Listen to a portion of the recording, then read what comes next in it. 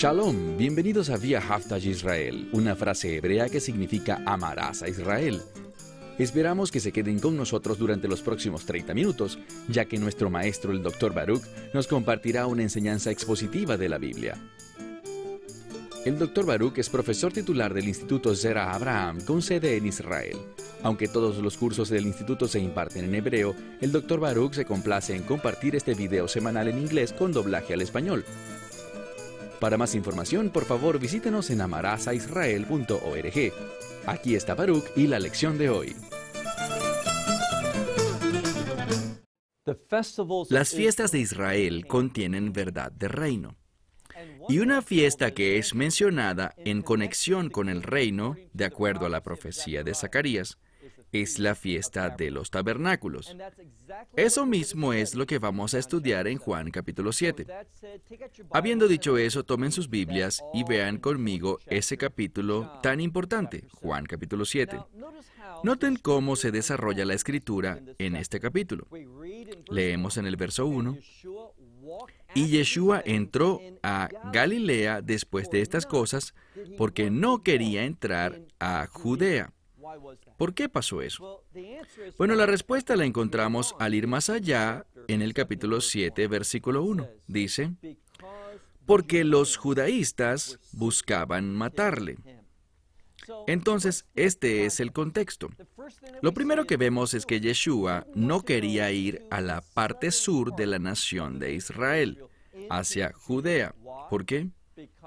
Porque habían algunos que querían matarlo. Por eso dice que quería quedarse en Galilea. Ahora vemos el verso 2. Aquí encontramos un problema. En el verso 2 leemos, y la fiesta judía estaba cerca, la llamada fiesta de los tabernáculos. Entonces, la fiesta de los tabernáculos estaba cerca. Ahora, Yeshua, ante todo, si lo detallamos en este pasaje, sabemos que él es judío, que su madre María también es judía, y sabemos que su padre legal, no biológico, sino su padre legal, José, es judío. Entonces sabemos que es un hombre judío y que hay una fiesta. Hemos hablado de que hay 8 fiestas mencionadas en el libro de Levítico, capítulo 23. En 3 de esas fiestas era obligatorio para los hombres judíos de 20 años en adelante que subieran a Jerusalén. Pueden ver cómo surge un conflicto. Hay un problema que enfrentará Yeshua, porque en el verso 1 acabamos de leer que él no quería. Es la palabra phelo en griego. Quiere decir deseo, anhelo. Ya no quería entrar en Judea. Prefería estar en Galilea. ¿Y por qué? Porque los judaístas estaban allá. Algunas personas, y he declarado esto muchas veces, quiero decirlo una vez más, el término aquí a veces es traducido como los judíos, pero no quiere decir el pueblo judío en sentido general. Significa aquellos que se suscribían a las tradiciones de los ancianos, que principalmente se ubicaban en Judea, más precisamente en Jerusalén. Y en Galilea, ¿quiénes vivían? También judíos, pero fue este grupo de líderes que venían de los judaístas quienes querían matarlo. ¿Cuál era el problema que él enfrentaba? Bueno, el problema era que él dijo, yo no quiero ir a Judea. Pero ¿qué vemos en el verso 2? Vemos que había una fiesta. Una de las fiestas, la de los tabernáculos o Hakazukot, la fiesta de los tabernáculos, y esta es una de las 3 que llamamos Shalosh Regalim, donde todo hombre judío tiene que subir a Jerusalén. Este es el problema. Si Yeshua hacía lo que quería hacer, estaría desobedeciendo la ley de Dios. Si desobedecía la ley de Dios, ya no podía ser un sacrificio apropiado por el pecado y todo plan de Dios se arruinaría. ¿De qué trata la fiesta de los tabernáculos? Bueno, lo mencionamos la semana pasada al concluir el estudio anterior sobre el principal y más importante mensaje teológico de la fiesta de los tabernáculos, que es la dependencia de Dios. Sabemos dos cosas. Sabemos que Yeshua es plenamente hombre, pero también sabemos que es plenamente Dios. En la primera parte de Juan capítulo 7, vamos a ver a Yeshua expuesto ante nosotros como plenamente hombre. Va a tratar con sus sentimientos naturales. Recuerden lo que dice el libro de Hebreos, que Yeshua fue tentado y probado en todo. Él tuvo tentaciones. ¿Es la tentación un pecado? No lo es. La tentación no es pecado, sino que solo cuando sucumbimos ante la tentación, el pecado es realizado. Entonces, Él fue tentado, pero nunca pecó. Estaba totalmente libre de pecado. Ahora se encuentra en una situación similar. Está siendo tentado. Físicamente, en la carne, siendo plenamente hombre, dice, yo no quiero ir a Judea. ¿Por qué? Porque hay gente allá que quiere matarme. Pero tiene un problema. La ley exige, y él obedecía la ley a la perfección. La ley exigía que subiera hasta Jerusalén para guardar la fiesta de los tabernáculos. ¿Y cuál era el mensaje de esta fiesta? Dependencia de Dios. Y lo que veremos aquí es al Mesías demostrándonos cómo el Hijo del Hombre, como un ser humano, debe responder en esos momentos de prueba. Veamos nuevamente el verso 2. Y estaba cerca la fiesta de los judíos, la fiesta de los tabernáculos. Por eso sus hermanos, y estos eran literalmente sus hermanos le dijeron, levántate y sal de este lugar, refiriéndose a Capernaum en el área de Galilea, y ve ¿a dónde? A Judea. Él no quería ir allá, y ellos le están diciendo, levántate y sal de este lugar, y ve a Judea, para que todos tus discípulos puedan percibir, entender, ver las obras que estás haciendo. Porque, verso 4, nadie que quiera ser conocido hace estas cosas en secreto. Literalmente dice, queriendo ser famoso. Están diciendo, no entendemos esto, es la fiesta de los tabernáculos, toda la comunidad judía subirá a Jerusalén, ¿y tú no vas a ir? Es tiempo de ir. ¿Por qué no te estás preparando para ir a Jerusalén? Eso es lo que le están preguntando. Versículo 5. Dice, aquellos, dice, por eso deberías darte a conocer ante el mundo, porque sus hermanos no creían en él. Ellos le están diciendo, debes buscar, darte a conocer, manifestarte al mundo. Todos estarán en Jerusalén para la fiesta de los tabernáculos. Ellos decían eso, pero no venía de un deseo sincero hacia los propósitos y planes de Dios. Ellos sabían, no eran tontos, no vivían aislados del mundo. Ellos sabían de los planes. Ellos habían escuchado que los judaístas querían matarlo. Ellos no creían en él y le decían, sube a Judea. Si eres el Mesías, si quieres que la gente te reciba, si quieres que la gente sepa lo que haces, tienes que ir allá. Tienes que manifestarte allá en Jerusalén. Ahora, según creo, decían esto en una forma muy similar a los hermanos de José en el libro de Génesis, como ellos querían oponerse a él y no lo reconocían, ni reconocían el llamado de Dios en su vida, así como tampoco los hermanos de Yeshua reconocían ese llamado. Veamos el verso 5. Una vez más, porque sus hermanos no creían en él. Verso 6. Por esto Yeshua les dijo, mi tiempo no ha llegado todavía. Ahora presten atención a ese término, no todavía. Puede significar no, pero no en un sentido permanente. Simplemente es un por ahora no. Por eso dice, mi tiempo no ha llegado todavía. No es ahora, pero no significa que no será nunca. Significa que no en ese momento. Entonces dice en el verso 6, Yeshua les habló, mi tiempo no ha llegado todavía, pero su tiempo siempre está presto. queriendo decir, ustedes no tienen problemas en este mundo porque el mundo no está en contra de ustedes, porque ustedes no dan testimonio como lo hago yo. ¿Qué dice en el verso 7? Dice, suban ustedes. El mundo no los odia a ustedes, pero me odia a mí, porque yo doy testimonio de él, de que sus obras son malignas. Debemos entender eso en dos formas. Una es simplemente esta, que el mundo no refleja los propósitos y planes de Dios. Y Él está desafiando eso. Cuando Él dice el mundo, debemos entender que no significa simplemente el mundo entero, aunque ese sentido está ligado al término, pero también debemos verlo de una forma más local. Está diciendo, Israel está fuera de orden, no está funcionando de la manera en que debería hacerlo. ¿Quiénes no quieren oír eso? Los líderes. Él ha estado testificando en contra de los problemas que están haciendo los líderes, cómo están operando fuera de los parámetros de Dios. Y por eso ellos como líderes no quieren escucharlo. Los líderes siempre quieren pensar que todo lo que hacen está bien. Y todo va de maravilla porque ellos son los responsables. Entonces dice en el verso 8, ustedes pueden ir a la fiesta, pero yo no subiré. Esa negación significa no ahora, no significa algo permanente que no irá nunca. Pero según el contexto, puede significar uno o lo otro.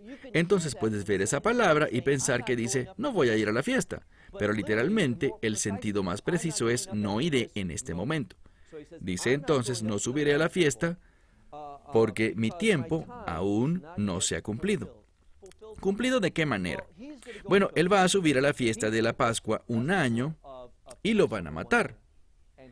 Esos mismos que lo estaban buscando en ese momento, ellos lo buscarán durante la Pascua, pero este no es el tiempo todavía. Así que no irá todavía a Jerusalén. ¿Qué significa y cómo podemos interpretar esto? Bueno, podemos decir que no subirá por Sukkot, subirá en la Pascua. Pero tenemos un problema. Si él hace eso que parece más lógico desde un punto de vista racional, es decir, ¿para qué ir donde quieren matarte? Espera el momento en que debes morir para ir allá. Tiene sentido. Pero aquí está el problema. Tenemos la verdad de la Torá y la ley de Dios dice que todo varón judío mayor de 20 años, y Yeshua estaba al principio de sus 30, probablemente tenía 30 años. Él tiene que subir para poder obedecer la ley. Entonces, ¿qué hará? Cuando estás en una situación difícil, cuando no sabes qué hacer, cuando parece que algo no tiene sentido, parece lo incorrecto, pero la palabra de Dios te dice que lo hagas, ¿qué harás? Aquí está el principio bíblico. Siempre depende de Dios. Y al depender de Dios, ¿qué debes hacer? Lo que Él te diga que debes hacer. Déjame darte un ejemplo de Israel, no de su antigua historia, sino de algo que sucedió hace unos años. Había un líder llamado Obadiah Yosef. Él era el rabino sefardí principal de Israel durante un tiempo y antes de entregar su cargo, creo, Israel estaba en conversaciones sobre los montes del Golán. Y el mundo estaba presionando a Israel para que renunciaran al Golán, que se lo entregaran a Siria. Algunos usaban y decían, devuélvanlo a Siria. Nunca debieron usar ese término porque le pertenece a Israel. Era Siria quien debía devolverlo al pueblo judío, porque históricamente Dios lo entregó como parte de su pacto con el pueblo judío. Y Obadiah Yosef dijo que por el bien de la paz, dijo que permitía, como el rabino líder sefardí, que el gobierno lo devolviera. ¿Por qué hacía eso? Bueno, decía, me temo que si no lo hacemos, más judíos puedan morir en la guerra. ¿Cuál es el problema? Que no debemos ver las cosas lógicamente. Aunque parezca lógico o racional desde una perspectiva humana, la palabra de Dios prohíbe tal perspectiva. Debemos hacer lo que Dios dice en su palabra. Y de la misma manera que era incorrecto entregarlo, y gracias a Dios no lo hemos hecho. Y Dios permita que nunca lo hagamos. De la misma manera que sería un error entregar los montes del Golán, de la misma manera sería un error para Yeshua permanecer en Galilea, en Capernaum, en vez de subir a la fiesta de los tabernáculos según la Torá exige, como la palabra lo ordena. Entonces, ¿qué ocurre? Sigamos leyendo el verso 9, dice, estas cosas él les dijo y permaneció en Galilea. Al final del verso 9 hay un problema. Él permanece en Galilea, pero ¿será eso lo que va a hacer? Si es así, todos los propósitos y planes de Dios quedarían deshechos, serían destruidos. Por eso dice en el verso 10, y cuando sus hermanos habían subido, entonces él también subió a la fiesta. Él no tenía alternativa, debía obedecer la verdad divina. Tenía que someterse a la Torá. Así que sin lugar a dudas, él fue obediente. Subió a Jerusalén para la fiesta de los tabernáculos. Una vez más, ¿cuál es el principal mensaje teológico de la fiesta de los tabernáculos? Dependencia total de Dios. ¿Qué fue lo que en última instancia hizo que el Mesías hiciera eso? Desde un punto de vista racional, de acuerdo a su voluntad, la tentación le decía, no subas, no subas. Pero debido a que él confiaba en su Padre Celestial, es decir, porque él obedecía a Dios, subió. Dependió de la palabra de Dios para ordenar su vida. Y Dios es fiel.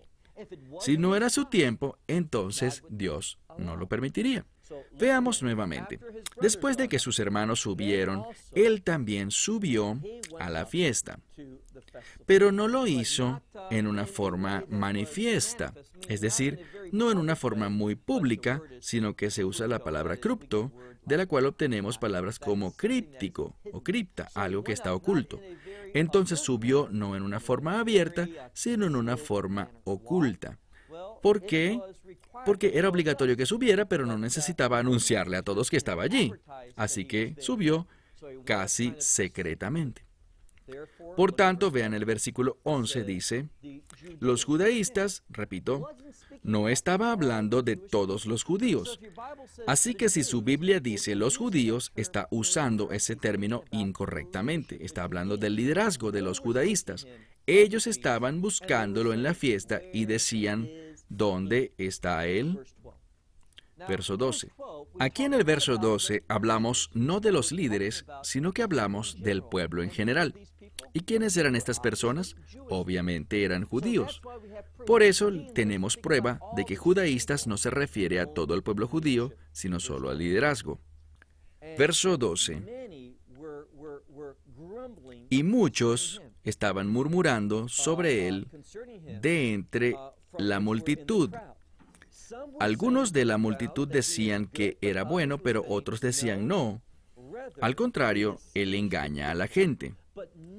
Sin embargo, nadie hablaba abiertamente o en público de él. ¿Por qué? Porque le tenían miedo a los judaístas. ¿Quiénes eran los que decían que era bueno y otros que decían que engañaba a las multitudes? ¿Quiénes eran? Judíos, pueblo judío. ¿Y a quiénes le temían estos judíos? Al liderazgo judío, los judaístas. Verso 14. Ahora, el verso 14 es realmente donde comienza la enseñanza de este pasaje. Quiero preparar bien la introducción. ¿Qué sabemos? Sabemos que es la fiesta de los tabernáculos, dependencia de Dios. Cumple con tu llamado. No te preocupes del resultado. Déjale eso a tu Padre Celestial. Si vemos el verso 14, encontraremos un hecho muy significativo. Versículo 14. Y aconteció que en medio de la fiesta, es decir, en los días de la mitad de la fiesta, si conocen algo sobre Sukkot, la fiesta de los tabernáculos, sabrán que son 7 días. Y el primer día es una convocatoria santa, y luego tiene 6 días adicionales. Y todos esos días son llamados Juamued. Son parte de la fiesta, pero no son tratados como un sábado, a menos de que sea en verdad el día sábado entre alguno de esos días. Por el contrario, son parte de la fiesta, pero puedes trabajar, puedes vivir de una forma básicamente normal. ¿Y cuál era la vida normal de Yeshua? ¿Qué hacía? Cuando estaba en Jerusalén, iba al templo a enseñar. Pero aquí está el problema. Él subió a Jerusalén, había hecho eso obedientemente, pero ¿cómo lo hizo? Dice que secretamente, cripto, en una forma muy oculta. Pero eso no demostraba de verdad dependencia de Dios. Así que después del primer día de la fiesta, ¿qué hizo? Dice, aconteció en medio de la fiesta que Yeshua entró al templo, como solía hacerlo, y allí enseñó. Ese sería el lugar menos indicado, ¿verdad? Porque la gente lo estaba buscando. Dice, los judaístas lo estaban buscando. ¿Y cuál sería el último lugar a donde quisieras ir si tratabas de ocultarte? El área del templo. Puede que vayas allí el primer día cuando se ofrecen los sacrificios. Son sacrificios grandes que exige la palabra. Y cada uno tendría sus mantos de oración o talit cubriendo sus cabezas. Si visitas Jerusalén actualmente, ves miles de talit. Ves hombres con barba y es muy difícil identificar quién es quién. Puedes hacer eso en una forma muy secreta, pero ahora, en medio de la fiesta, está en pie en el área del templo donde los maestros enseñaban y él comienza a enseñar.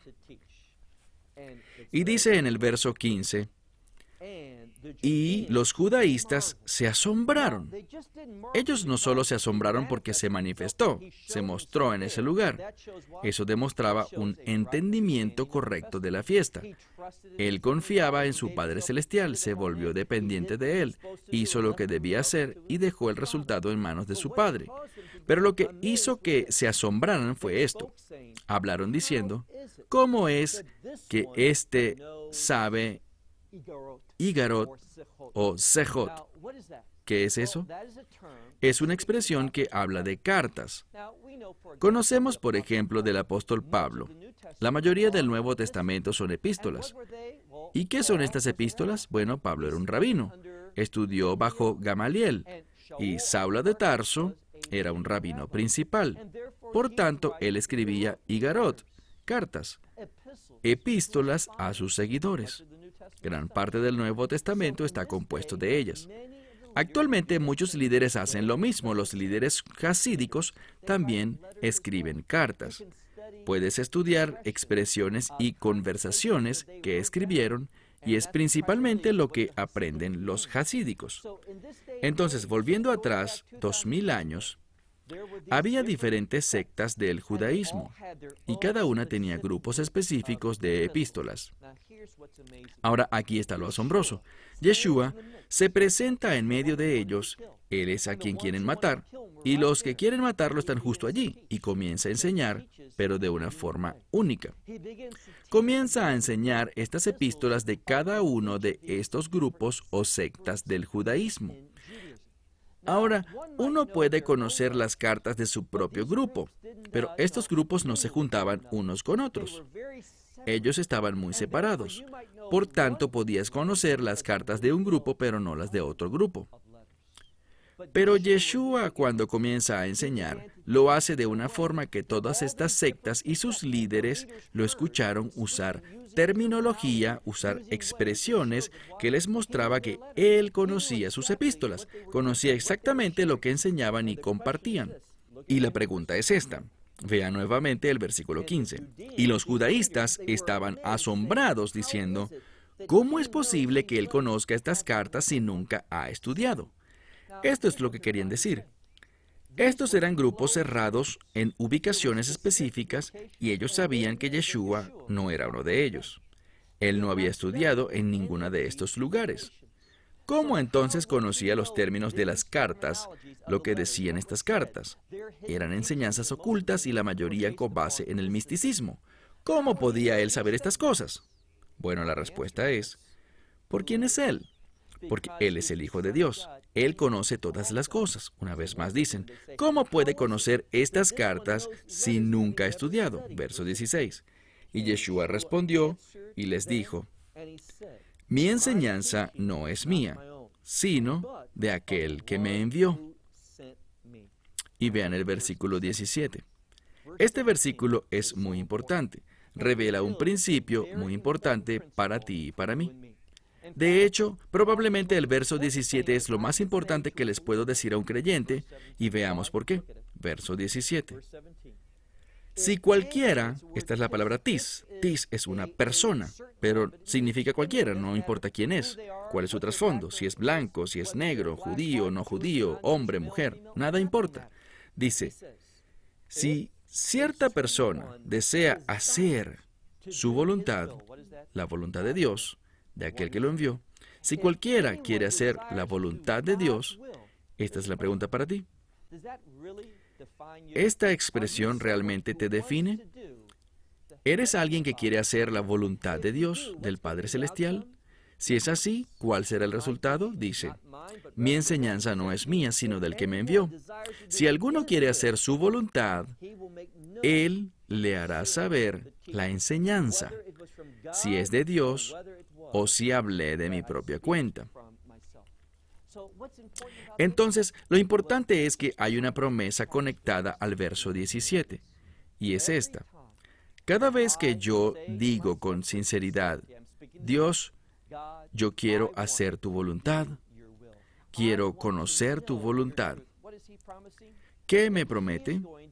Que Él me convencerá de lo que es bueno y de lo que es malo. Y el problema es que estos líderes no estaban interesados en la voluntad de Dios. ¿Qué es lo que les interesaba? Les interesaba su propia voluntad. Y debido a eso, no podían discernir a Yeshua. Por eso una persona, sin importar si es judía o gentil, no hace ninguna diferencia en su pasado, el idioma en el que habla, el color de su piel, nada de eso es importante. Cuando alguien, un ser humano, dice, Dios, quiero conocer tu voluntad, y toma la palabra de Dios, Dios se volverá su maestro por medio del Espíritu Santo. Una de las cosas que el Espíritu Santo hará si no eres un creyente es guiarte a la salvación. Él te guiará a la verdad para que recibas el Evangelio. Si eres un creyente, te mostrará ese camino más excelente. Me refiero a esa dirección del reino para tu vida. Con demasiada frecuencia, muchos creyentes carecen de una dirección de reino en sus vidas. No están siguiendo las enseñanzas de Dios y lo triste es que ni siquiera saben cuáles son las enseñanzas de Dios, porque no tienen el deseo de hacer la voluntad de Dios. Con esto terminaré. ¿Saben cómo empieza esto?